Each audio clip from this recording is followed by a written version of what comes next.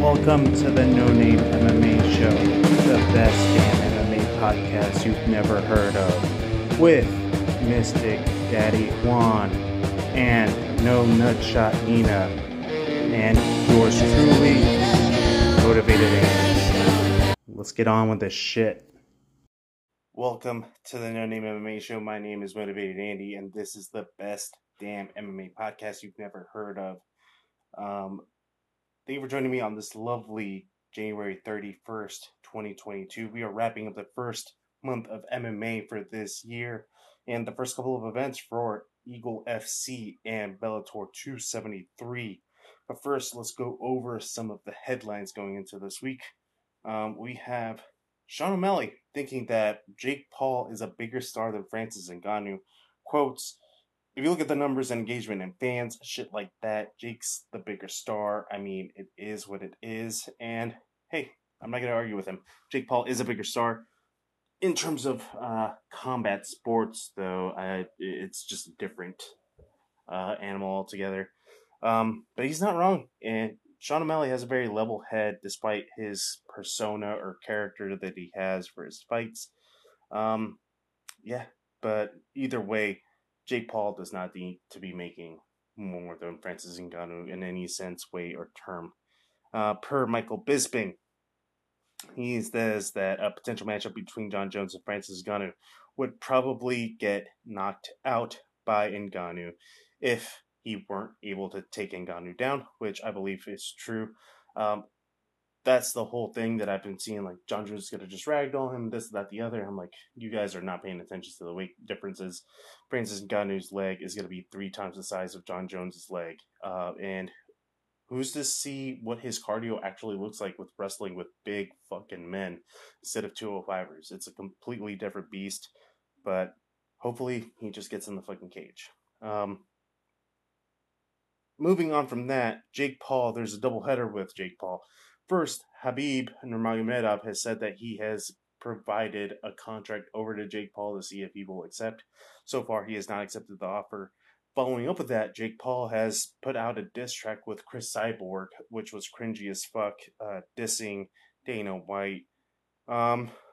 It's clearly a shtick that he's using, talking about fighter pay. It's so self-absorbed that it's whatever, but hey, at least he's annoying, and he's not annoying to me. He's annoying to the UFC. So nothing but good can come of that, right?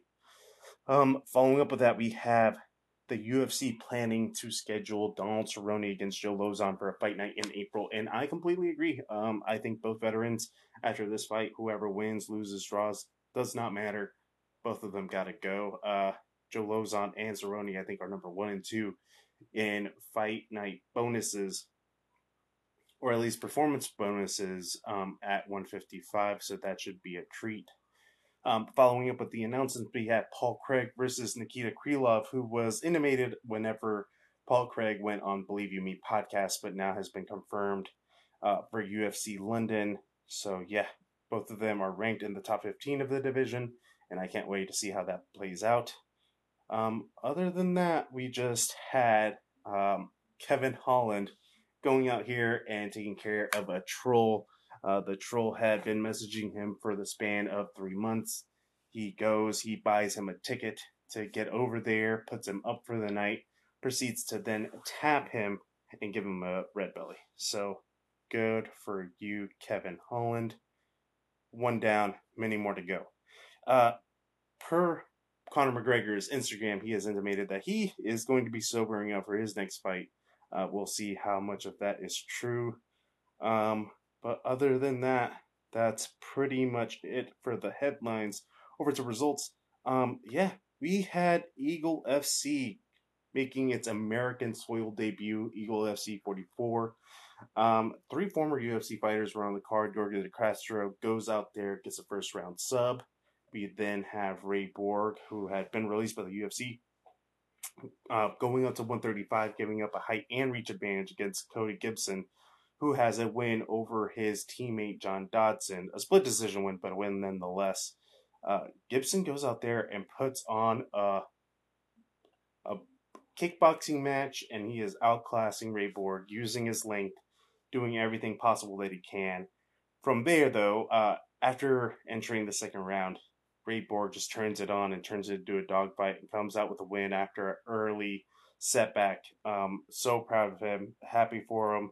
Can't wait to see him go out there and do his thing again. Yeah, and then talking about people that are coming back, Rashad Evans, no wins since November 2013, 5 fight losing streak, goes out there and puts out a fucking wrestling clinic.